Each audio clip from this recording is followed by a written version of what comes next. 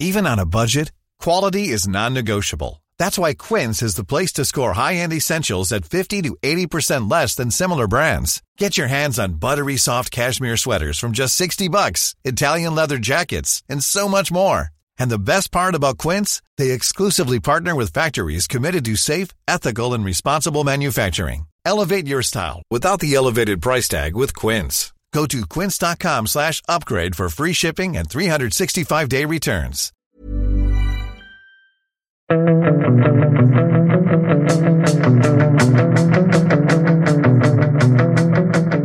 Fotbollskanalen On Tour och det är tisdag den 28 december och ja, det är ingen som ramlar ut från Undici. Ja, det finns för knappt längre, men förr i tiden när det var fotbollsskala så kunde det vara lite halabaloo antingen på Undici och så är det med på Café Opera. Men så var det ju inte nu, det var digitalt så det förslog om det hela när fotbollsskalan blev fotbollsåret. Och vad stack ut för dig, Sundberg? Jag blev glad för jag tänkte gå till attack mot det här i podden. Jag förberedde ett attacktal här, men så blev jag slutade med att jag blev väldigt glad istället för att Roy Hodgson fick ju Fotbollskanalens hederspris, vilket var ett bra val tycker jag. Och sen att du i ditt tal nämnde Oddevall som ju brukar glömmas bort när det pratas om Roy Hodgson och svenska klubbar. Det gjorde att jag landade med en god känsla. Ja, härligt. Dessutom vann någon Uddevalla-kille, Fredrik Söderqvist, årets fotboll. Och Karl-Erik Nilsson med i det, så det var mycket Oddevall och Uddevalla där. En stark kväll för Uddevalla. Ja, det var ju kul att du fastnade på det lokalpatriotiska spåret.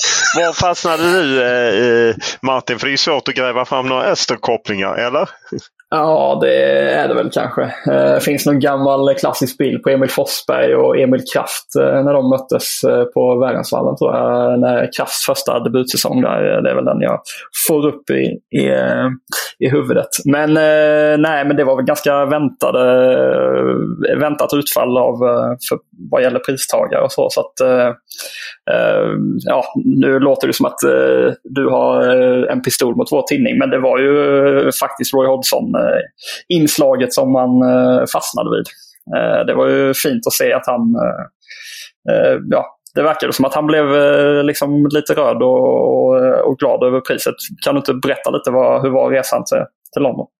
Jo, nej, han blev väldigt glad och rörd, och för er som vill lyssna på mycket mer med Roy Hodgson så finns det närmare 90 minuters podd där han går igenom rätt mycket om tiden i Sverige. Inte så mycket Oddevall tyvärr, han var ju faktiskt bara i Oddevall ett halvår, men annars väldigt mycket från hans karriär och höjdpunkter och liknande. Nej, men jag upplevde också att han blev väldigt glad och rörd och att Sverige har en speciell plats i hans hjärta. Det är ju inget snack om det. Och han har ju fortfarande några han håller kontakt med, bland dem Tord Grip och någon i Örebro och lite så. Och, så att det var på det sättet kul att komma dit och träffa honom och känna någon som blev väldigt glad. Men han har lagt svenskan på hyllan, eller?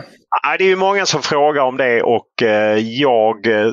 när jag hade kontakt med honom och pratade om det här eftersom han inte kunde komma hit. Ja, alla känner ju till covidläget och Storbritannien och allting. Så blev det att jag skulle åka dit istället, och då så frågade han mig om vi kunde ta det på engelska, för han kände sig lite rostig, och då kände jag att istället för att tvinga honom att prata svenska där han skulle känna sig begränsad, så tyckte jag det var bättre att han fick prata engelska och lite mer målande språk helt enkelt. Men han är ju rätt duktig på svenska fortfarande, men han upplevde att han var lite rostig och att han föredrog att prata engelska, och då kände jag att han faktiskt fick köra på sitt språk. Jag tyckte det var bättre. Jag fattar. Det var ju kul, du fick ju alla fotbollsintresserade småbarnsföräldrar på dig på morgonen där ju. När du skulle hinta om vem det var som vann priset, eller hur? Jag hintade väl ingenting. Sommarskuggan trodde ju många att det var. Jag ville bara förklara att det skulle komma en podd, och att Roy var då lite billig i mörka, och det blev tydligen väldigt likt Sommarskuggan som väl är med i det programmet från Malmö. Jag har ju lite för gamla barn för att kunna hänga med i Sommarskuggan, även för jag kände igen. Jag känner inte till det, men min brorsa skickade till mig att alla fotbollsintresserade småbarnsföräldrar skrockad nöjt åt att Leifby hetsade lite där mot dig. Att det var ja, precis. Jag tyckte det var kul. Så att, och jag kände faktiskt till Sommarskuggan. Okay. Bäst var någon som undrade Elitspelare måste ha bäst koll på det i vårt lag. Ja, han borde ju vara rakt upp i Sommarskuggans... eller? Vad vet om Sommarskugga? Det finns ju en vinterskugga också. Nej, men de är... Är de stora? Ja, det är ju oerhört inom kidsen. Det är stort där. Men jag skiter i det. Jag tyckte det var fint. Men vi kan få bara med Roy-grejen också. Där, att han kände sig hedrad och bla bla kul och sådär. Men att han just kom in på rädsla också tyckte jag var fint. Att det är man blir påminn om att man är gammal. Man får ju sådana här priser när man blir gammal. Liksom. Ja, och han hade ju fått ytterligare något. Han hade blivit hedersprofessor. Det pratade han lite om i poddintervjun. Och att just att det kommer mer sådana priser när han blir äldre. Men att han på något sätt väljer att bejaka det. Men det är klart att han var ju ändå ärlig med att han hade fått ett erbjudande om ett nytt jobb efter han slutade i Crystal Palace. Men han kände att det var för nära tidsmässigt och han ville liksom inte utesluta helt att han skulle ta ett jobb. Han saknade framförallt måndag till fredag, det vill säga inte matcherna, utan han saknade att jobba med spelarna. Han fick sopa till Åby Eriksson också. Ja. Sopade till Åby, fast han var ju samtidigt också lite självkritisk i att han och Bob Houghton, att de var alldeles för hetska i den debatt som blev. Det blev en våldsam debatt om fotbollen. Georg Åby Eriksson, Lars Laban Arnesson, som ju bland annat hoppade av sitt landslagsuppdrag och tog öster för att visa att vi kan visst med den tyska modellen slå Bob och Roy. Så det var ju en otrolig kamp i slutet på 70-talet där Öster vann också ett par gånger. Så att det är lite fascinerande att han ändå var... Han tyckte de var lite för hårda, han och Bob, men att han tyckte också kritikerna kunde varit lite schysstare. Men det var en lite annan, livligare debatt på den tiden. Om vi ska gå igenom de vinnarna så kan vi ju ändå börja längst bak i Hedvig Lindahl och Robin Olsson. Det var väl inget att säga någonting om. Vi hade ju inga andra riktiga favoriter, eller hur? Nej, så tråkigt var det svaret. Ja, nej men det är ju inget att säga någonting om, utan de var ju de bästa målvakterna. Likadant med backarna, Magdalena Eriksson, Victor Nilsson Lindelöf. Där var väl det mest anmärkningsvärda att Victor Nilsson Lindelöf var ju den enda spelare som fick pris som inte var med i någon intervju. Det verkar ha varit svårt att lösa helt enkelt. Även om det har varit digitala intervjuer för de flesta. Och dessutom så framkom det ju igår kväll att han hade fått covid och var inte med i truppen när United spelade mot Newcastle. Så att... Och vi ska ju bara förtydliga där att galan spelades ju in inte igår kväll då. Så att nej, han hade ju kunnat vara med på en intervju. Alltså coviden var ju inte ett skäl till att han inte ställde. Nej, det är ett bra påpekande, för galan spelades in onsdagen den 22 december före jul. Det var då förbundskaptenerna kunde komma och lite så, ja. Så att, men han var inte med, men däremot Magdalena Eriksson som fortsätter att ta kliv. Så att Victor Nilsson Lindelöf har varit lite tyngre jul får man väl säga, med tanke på att han har missat många matcher. Först med det här bröstgrejen. Han fick någon smärta som gjorde att han klev av och sen har han varit borta. Och nu skulle han ju vara med i truppen, men hade tydligen testat då i söndags. Så lite trist start, men de fick i varje fall 1-1 mot dina killar, Emil Krafts killar i Newcastle, eller hur? Ja. Det stämmer. Och Kraft fick ett gult kort och 90 minuter. Det är ju ett steg framåt. Absolut.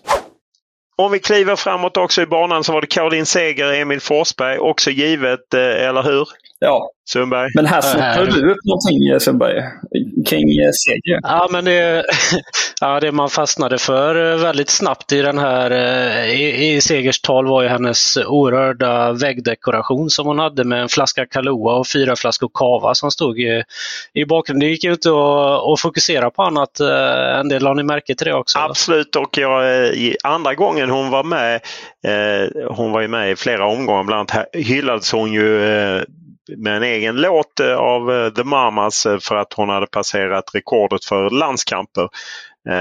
Och andra gången när hon blev årets mittfältare så tog ju Frida Nordstrand upp det där med att tar du fram skumpan i redo liksom, som stod bakom henne. Men då påstod hon att det är samma skumpor som hade förra året när det också var en digital fotbollsskala. Å andra sidan, det där vet vi ju inte om det är exakt samma. Och Kahlua är ju den som sticker ut för mig. Ja, oerhört. Kahlua och mjölk som man körde typ när man var...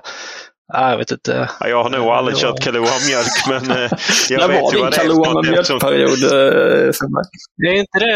Är inte det White Russian, eller? Jo, är det. Kahlua och mjölk, den som han drack i The Big Lebowski.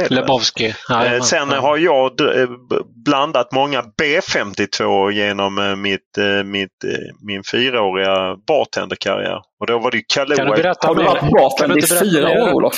Ja. Kan du inte berätta mer om din bartenderkarriär? Nej, det tar vi bara så här att då var det Kahlua, Baileys och jag tror triple sec hade vi. För jag jobbat på ett sunkigt ställe så han ville inte lägga ut köpa dyr sprit som egentligen ska det vara kontroll. I Sverige eller? Så det ja, i Sverige. Absolut. Ja, det går vi vidare från. Sen klipper vi fram till årets forward. Fridolina Rolfö, Alexander Isak. Också givet väl, även för jag tyckte lite Zlatan.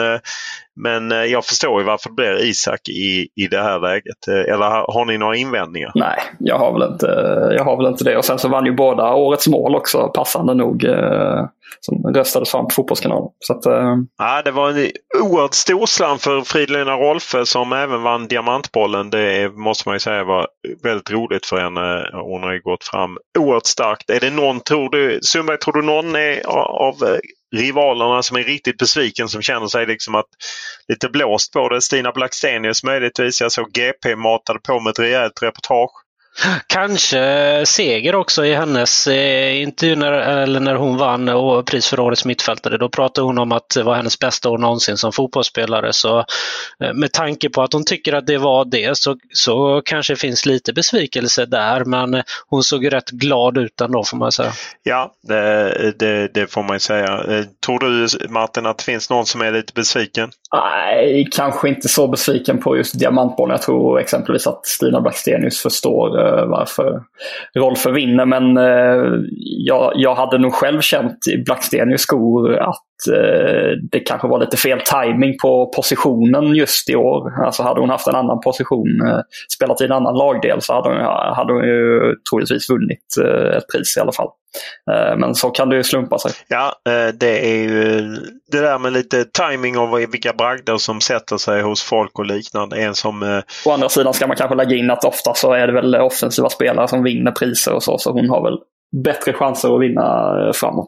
Ja, det finns ju en klar överrepresentation om man kollar Ballon d'Or och liknande att de vinner, och det är väl likadant när det gäller både Guldbollen och Diamantbollen. Även för jag inte har det är kanske ett knäck till nästa år att man får gå igenom det och kolla om det är mer offensivt, men det är ju rätt givet att det borde vara så.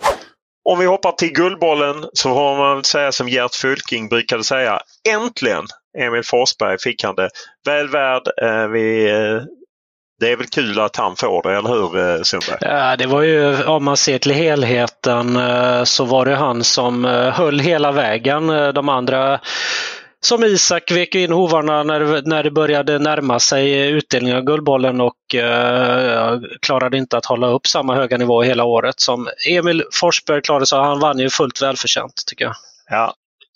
Det är klart att den karriären som han har liksom haft och kommer att ha, det är klart att han någon gång under den karriären, när han går igenom den, ska vinna någon guldboll. Det är ju fullständigt rimligt. Jep, så är det att, och jag menar, han hade ju det här lite tunga året när han hade varit med och tagit upp Leipzig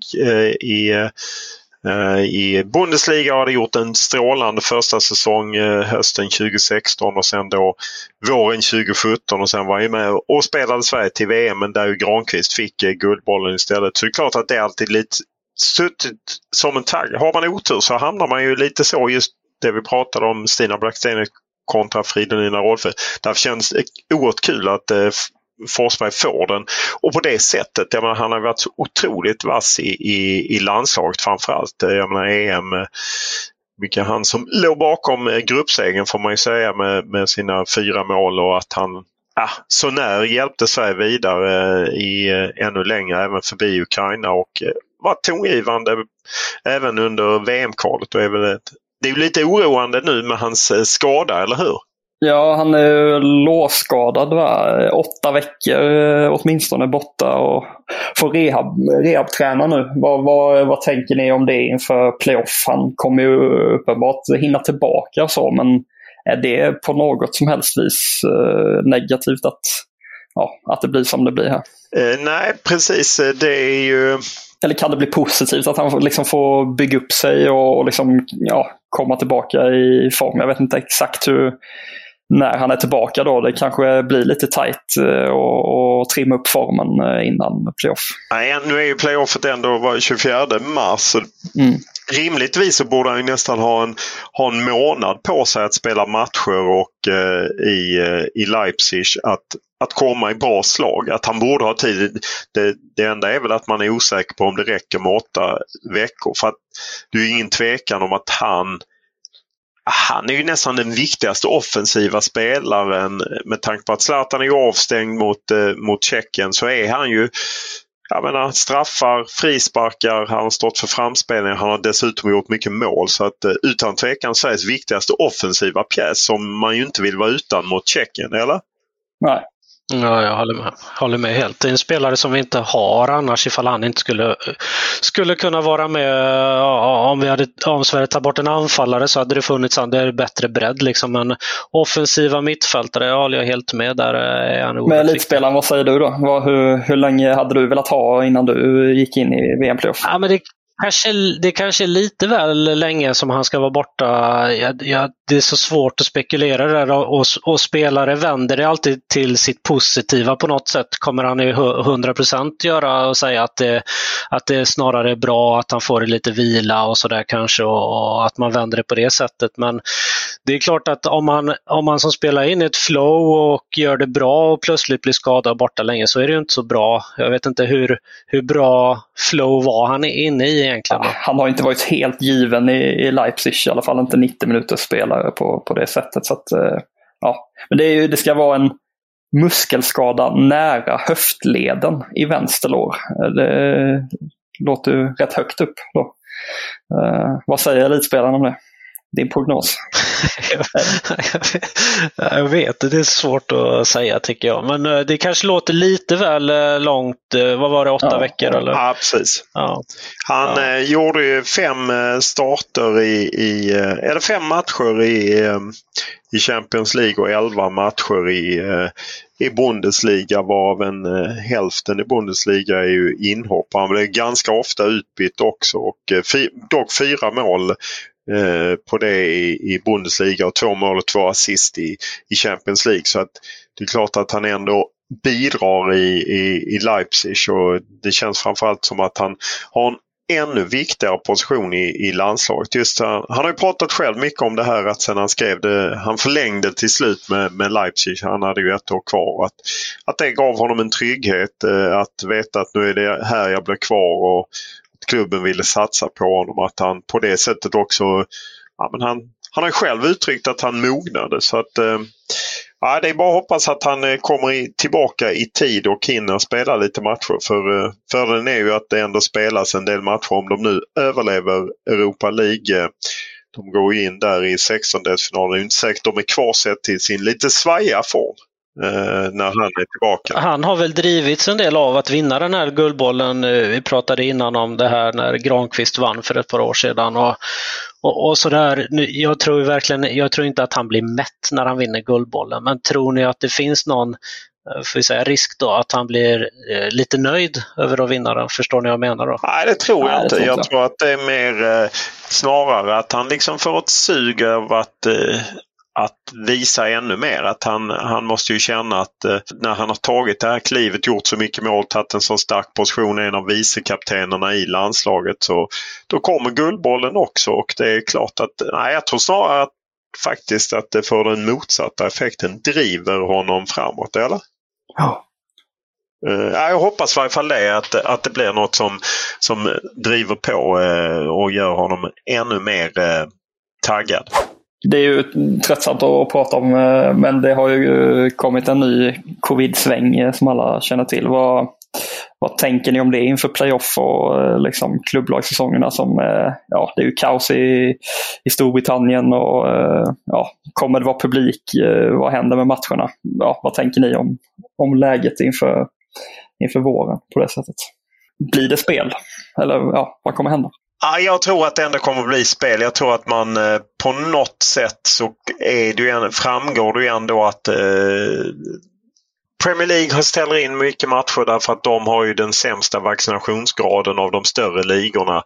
Man kanske på något sätt behöver driva på någonting att den smittspridning som är nu med den här nya mutationen, att den är väldigt smittsam men verkar inte vara så farlig. Och vad jag läste om amerikanska proffs basketligan till exempel, de hade sänkt sin tiden för spelarna skulle vara isolerade efter de hade fått covid för att det gick snabbare ur kroppen. Och, så att jag tror att om ett par månader så det är klart att det kommer påverka Premier League och andra ligor, men jag tror ändå om ett par månader så kommer allting rulla och det är ju det i landslagssammanhang så finns det ju ingen luft i systemet överhuvudtaget. De måste bara spela de matcherna eftersom det ligger Nations League i sommar och i september.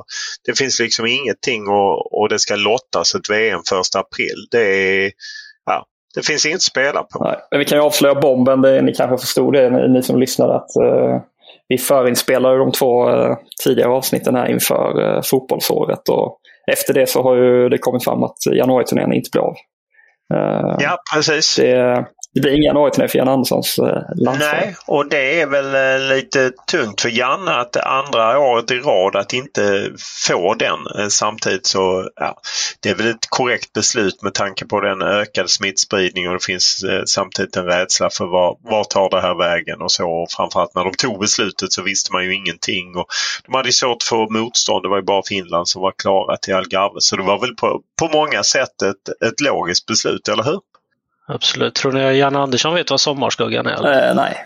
Jo, kanske. Har inte han barnbarn nu ja. Jo, han har barnbarn. Han hade han berättade när jag träffade honom i samband med inspelningen av fotbollsåret att då visade han glatt upp en bild hur det såg ut hemma vid frukostbordet där det var både barnbarn och barn och var hög stämning inför julen var ju det när vi träffades.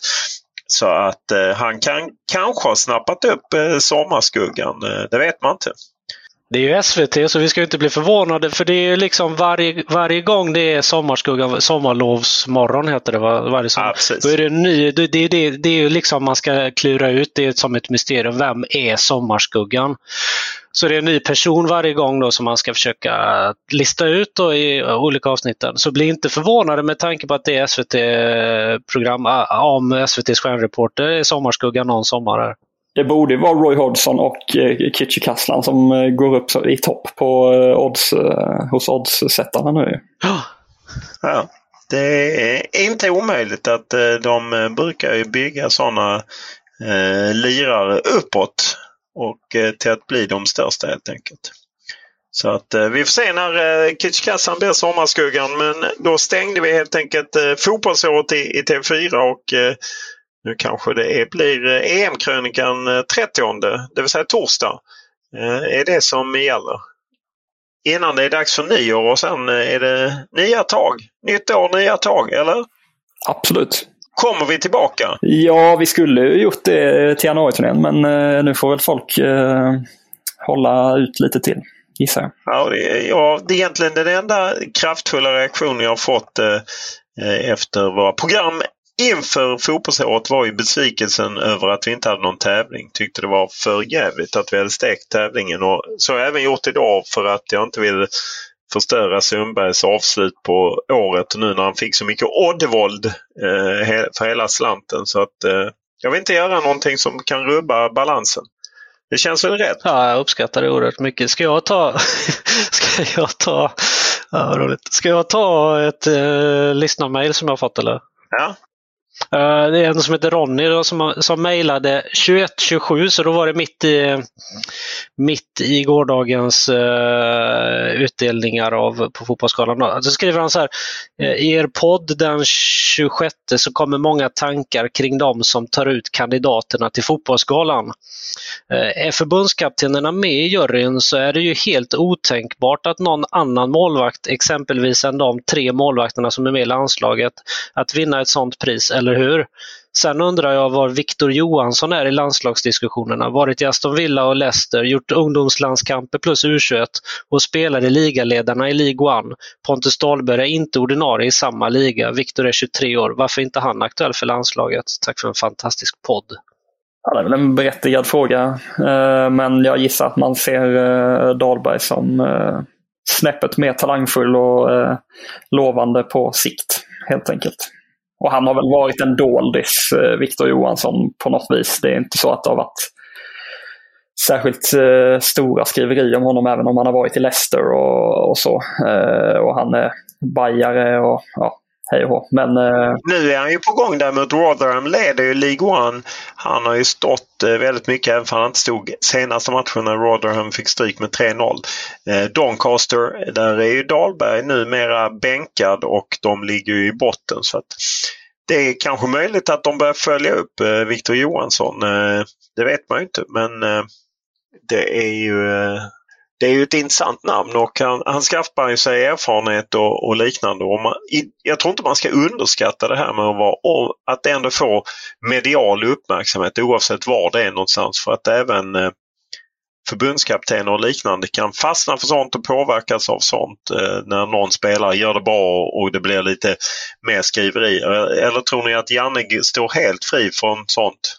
Nej, men det gör han ju. Han gör inte det på det sättet, för att det är klart att skrivs det mycket om någon så det blir ju undermedvetet så. Alltså det är inte så att han påverkas av att shit, nu ska Expressen det här, eller nu ska Fotbollsskalan det här, nu måste jag ta med honom. Men det blir ju undermedvetet så att en spelare som det skrivs om blir ju automatiskt aktuell och en snackis, och ja, då finns det med i medvetandet även hos en förbundskapten.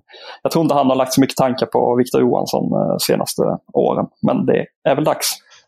Ja, det är väl så det är. Vi får väl se om Victor Johansson kommer in.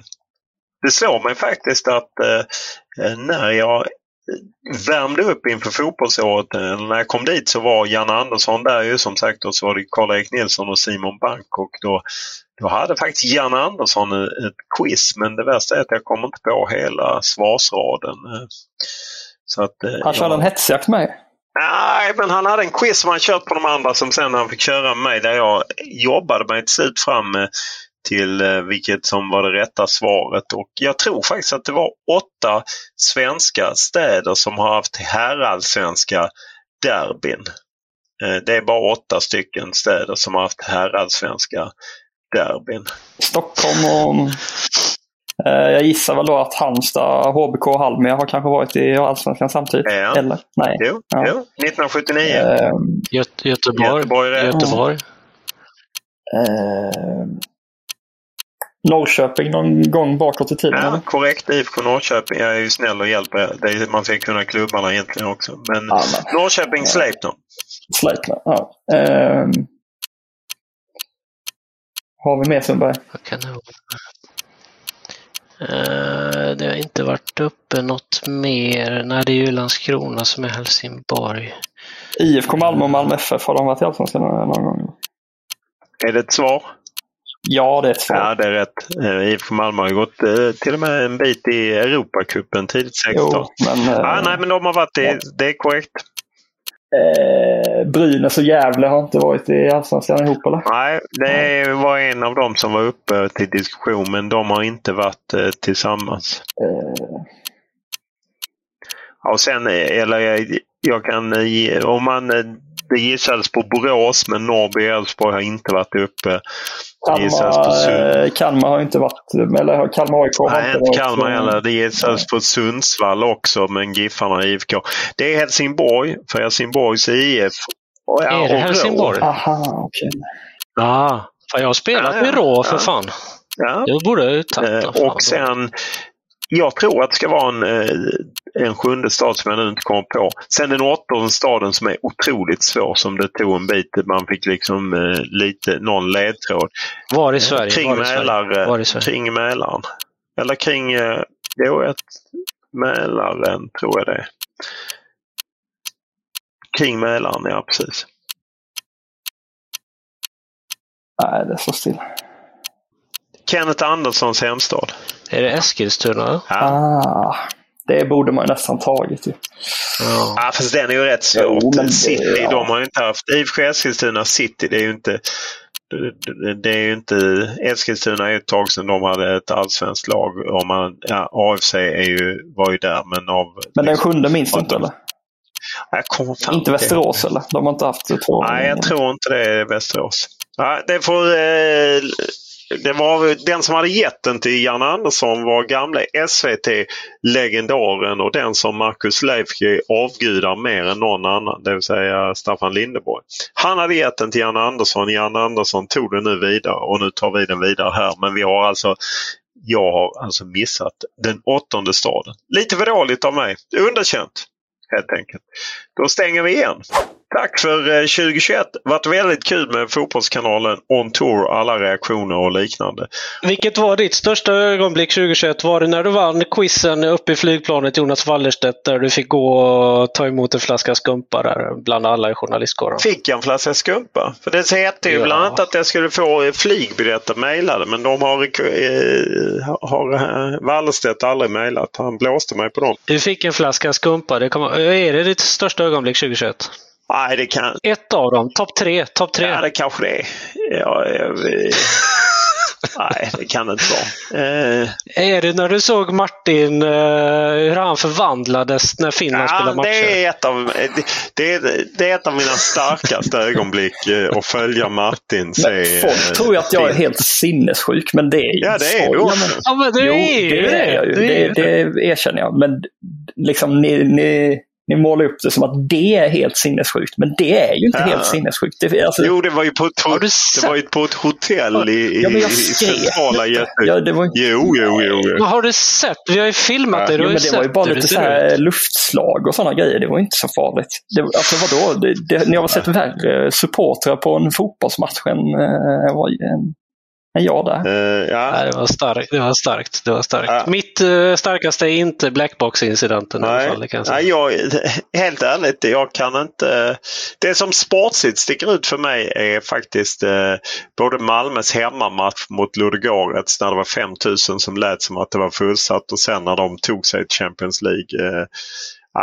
På något sätt lite häftigt att de klarade av det. Det sticker ut, men... Och sen kanske Isaks mål mot Spanien. Men ja. Det var ju starkt. EM när vi sitter tillsammans, jag och Martin, och Sverige mål. Emil Forsberg gör mål på straff och jag lyckas få med det i ljudfilen. Det var ju inte bara för ljudfilen med jublet, utan det var ju ändå ett starkt ögonblick när Sverige gjorde mål. Ja, det måste jag säga.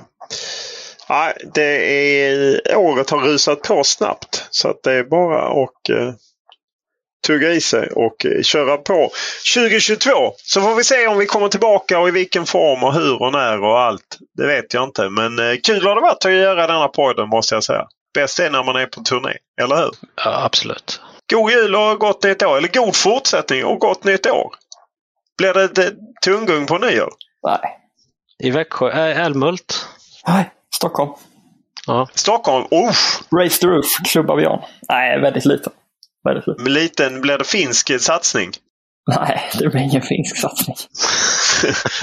Alla vet vad finsk satsning innebär. Du då, Sundberg? Det blir ju oerhört långt på en skärgårdsö i Stockholm. Ja, okej. Ja. Du då? Nej, det blir också nog stillsamt. Stillsamt? Ja, men med mina mått med stillsamt. Det tror jag faktiskt att det blir. Det är inte liksom upplagt för något riktigt pådrag. Vad ska du göra då? Säg vad du ska göra istället. Någon mindre middag är det som är på gång. Men jag är ju sugen på att gå ut och käka för att jag tycker att... Får jag ställa en fråga? Ja, absolut. Har du lagat mat en enda gång under 2021? Absolut har jag gjort det. Har du det? Ja. Hur många gånger? Alltså, det kan jag inte räkna, men det är ju jättemånga gånger. Nej, nu ljuger du. Nej, men 360... var drar du ribban för att laga mat? Är kokat ägg eller laga mat? Nej. Aha. Ja, men laga en varm middag, liksom varm maträtt. Ja, men det har jag gjort. Du tvekar ändå. Nej, jag tvekar inte. Det är klart jag har lagat mat. Oerhört svårt att... Inte den auran att du kommer hem efter jobbet sådär, och ställer dig vid 4-5 och drar ihop en spagettiköttfärssås. Det gör det inte. Men jag har ju lagat mat. Jag har gjort hur många gånger? Jag har gjort sånt räknas inte. Nu gröt, kokat ägg, ibland steker jag ett ägg. Sundberg, håll med mig här nu. Det räknas inte. Nej, jag är med. Middag tror jag inte att han har inte lagat middag till... Värmd soppa. Ja, värmd soppa. Vad fan. Du har inte lagat en ordentlig middag på hela 2021. När jag har semester gör jag ju det. Ja, vad har du lagat? Ja, men då kan man ju grilla en burgare eller något. Ja, du är sjuk i huvudet. Ja, vi stänger 2021 med detta. Stort tack.